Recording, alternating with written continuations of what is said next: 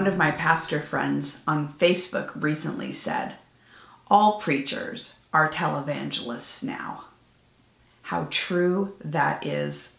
Whether we like it or not, whether we were ready for it or not, we are all coming to you via screen, which is a great blessing of technology, but it also can be a bit daunting for us.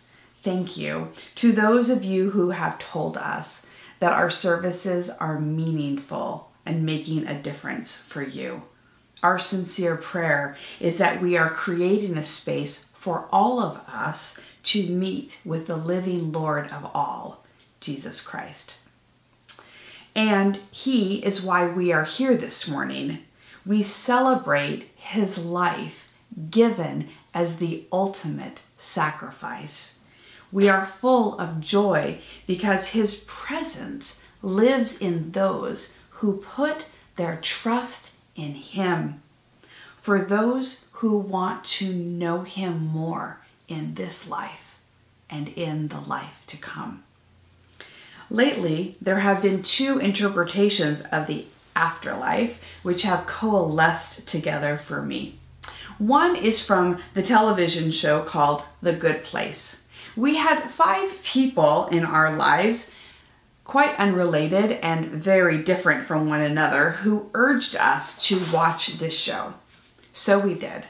And I just couldn't get into it. It's a story about what happens to a group of people when they die.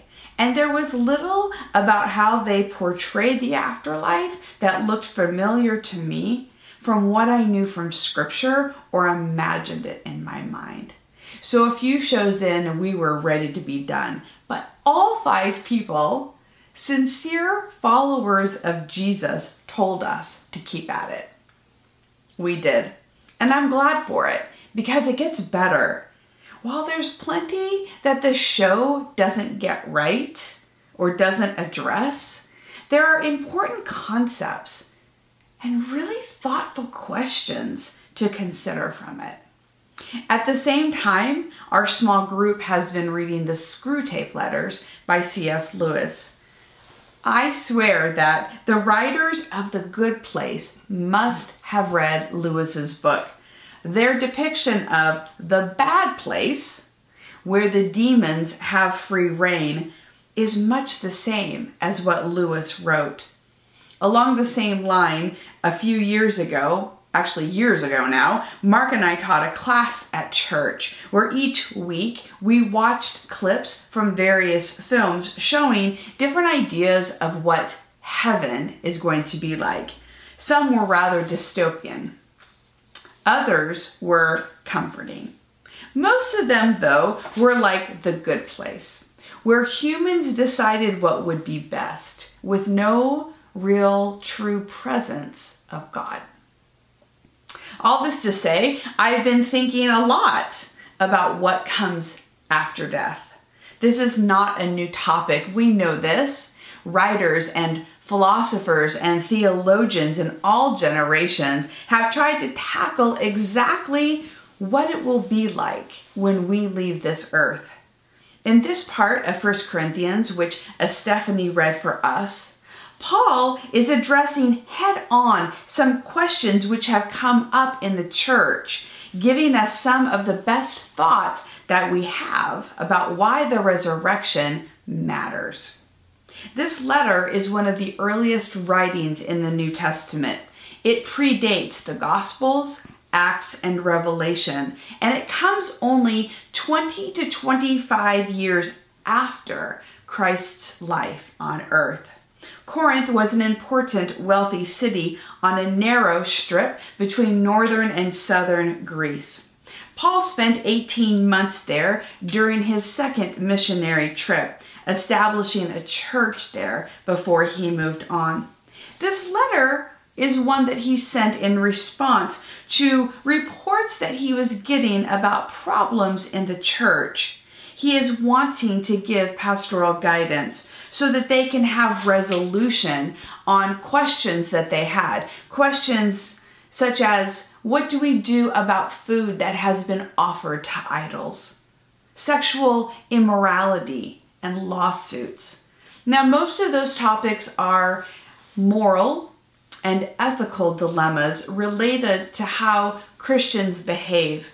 Now, in chapter 15, Paul turns to a doctrinal issue, a question, the most important question for all Christians. If the church doesn't get this right, all the other issues don't matter. The church is questioning the bodily resurrection of the dead. They believed Jesus died and rose again, but many were denying that humans would have bodies in the afterlife.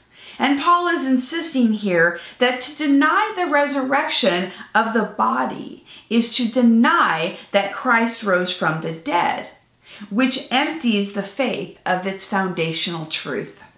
Chapter 15 is quite long. The opening words are almost a creed, reminding how the early believers were witnesses to Christ's rising from the dead.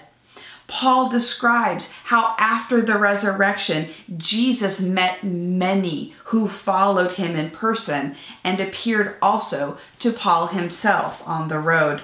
Then there is our passage. And then Paul goes on to talk about how through one man, Adam, came death. But through another man, Christ, came life. Paul goes on to say, Jesus has destroyed our greatest enemy, which is death. Everything now is subject to the reign of Christ, even to those who don't know it or acknowledge it. He is the eternal Almighty King. Someone may say, Jesus is not my God, but that doesn't change the fact that he is. It just tells us simply what they believe. Christ is in all and over all. People can live as though that's not a fact, but it is the absolute truth which comes as a result of the resurrection. Paul goes on to talk about what happens to us when we die and assures us that our bodies as well will be raised in glory. Now, the skepticism about bodily resurrection for the church came from various religious and historical sources at the time. Most everyone in the ancient world believed in some form of afterlife, although what that would be is not greatly formulated in the Old Testament. In Greek culture, there was a fear of death and a hope to live a full, long life here. Plato's concept of dualism also influenced many at the time. The idea is that physical matter, like our bodies, are not important at best, and they are evil at worst. The soul is what is good, because they thought that it existed before life on earth and would continue after death.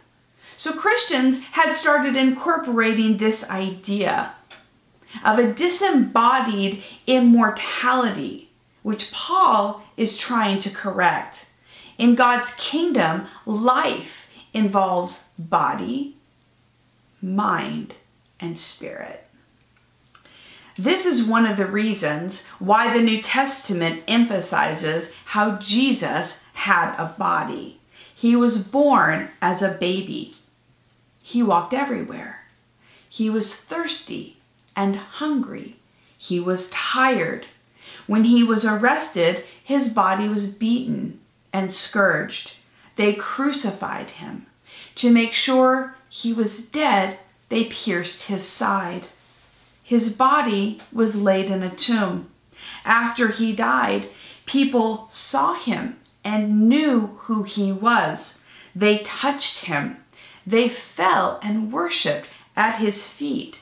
He was physically present with them, not just a spirit.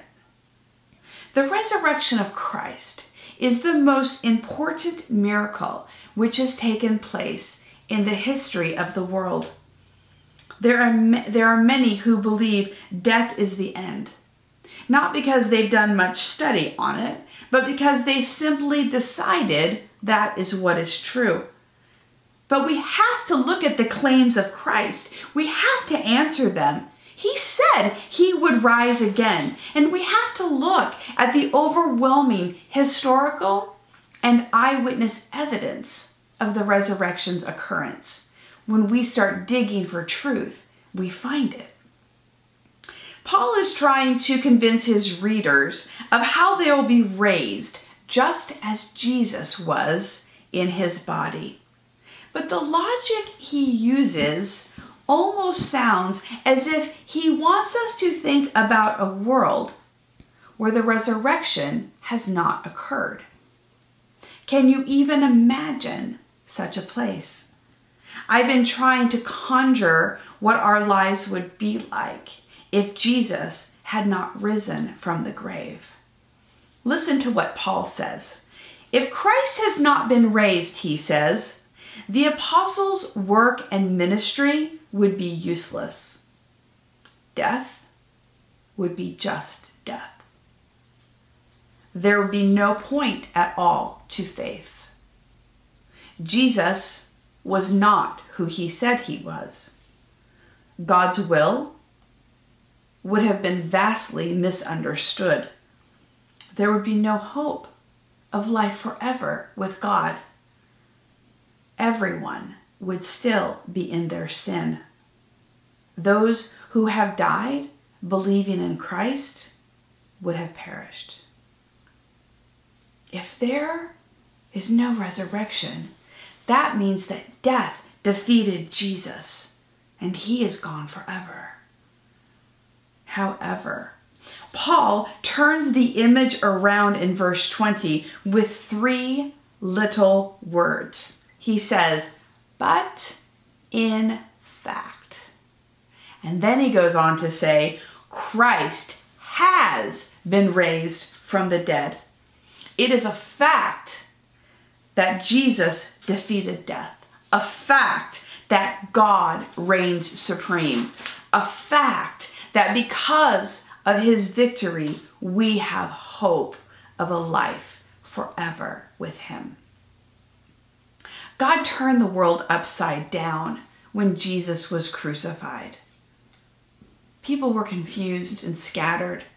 It makes us think of this time in our lives when very little is certain. We are upended now, and it shocks us into worrying that maybe we will run out of what we need at home. Praying for medical professionals and hoping that they have the supplies needed to care for those affected across the globe. Wondering about the economy and people's livelihoods. Distressing that so many are sick and grieving for the victims of this virus. Imagining what is normal gonna be again when we can venture from our homes. What will the world look like? Praying for how people and businesses and families will recover. What we thought was routine, what we came to rely upon and take for granted every day, even our very own health, is not what we can count on forever. Paul is reminding us to never, ever take the resurrection for granted. He is urging us to believe the witness of others. He is using reason to call to mind the experiences we have of the risen Lord. He is pleading with us to move our hope from the uncertain things here and now to the eternity that Jesus provides. Why do you believe in the resurrection? How has Jesus met you? How has his death given you new life, a new purpose, a new call? How has his presence been a comfort to you in this time? we always have to keep the resurrection at the forefront of our faith. If Jesus rose from the dead, this gives us a reason to get up every morning. He is the truth who guides our choices, informs our worship, gives us the supernatural ability to love and forgive one another. Christ being raised changes everything about us and continues to transform our lives because we live and breathe every day in the same power that raised Jesus from the dead.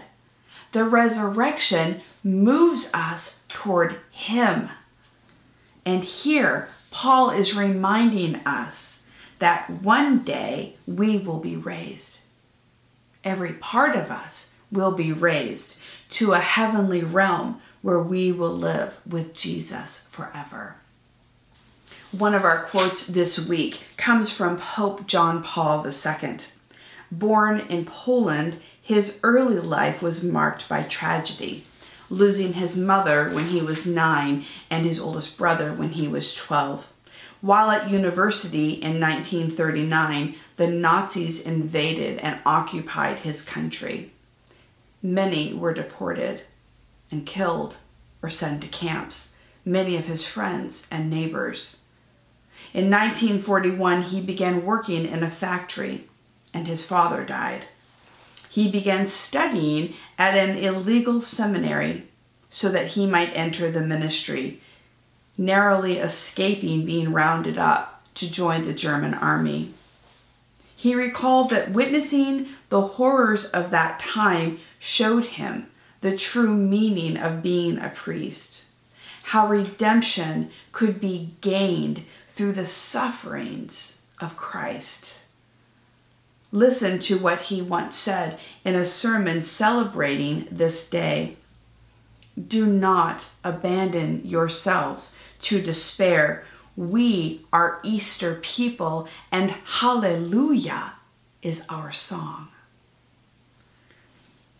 In the shifting, surreal times we are living in, we must not turn to despair.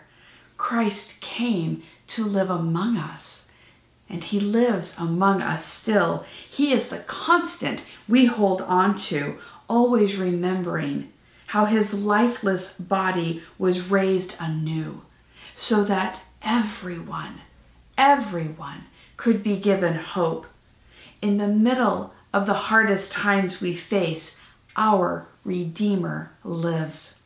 Daily, He is ministering to those who are suffering and alone and weary and embattled, those who are bitter and poor and addicted and lost. There are billions who have trusted in the name of Jesus, who have believed in Him as Savior in the best and the most dire of circumstances. Remember the words of Jesus spoken to the disciples before the crucifixion in John 16. I have told you these things, He said, so that in me you may have peace. In this world you will have trouble, but take heart, I have overcome the world. Dear friends, take heart. Jesus has overcome the world, which means that we can overcome the world as well. I have no doubt that Jesus is alive. I believe with my whole heart He has been with every people group in every generation and will continue until He comes again. His grace frees us from our shame. His truth helps us to know Him. His love continues to remake us into His image. His justice moves us to go and free others. I see the evidence of the Spirit all around us, and I can't imagine life on earth without Him. There are numerous explanations for what the next world is like in the spiritual realm. While none of us know exactly what that will be, we can be sure of one thing. Jesus is at the center of all of the saints who are gathered around the throne of heaven right now, singing, "Worthy is the Lamb who was slain to receive glory and honor and power." The Lamb that was slain stands in glory as our risen Savior. This is our Easter song. Hallelujah. Thank you for listening. If you would like to learn more about the Free Methodist Church of Santa Barbara, you can visit us online at fmcsb.org. We pray this message has been a blessing to you.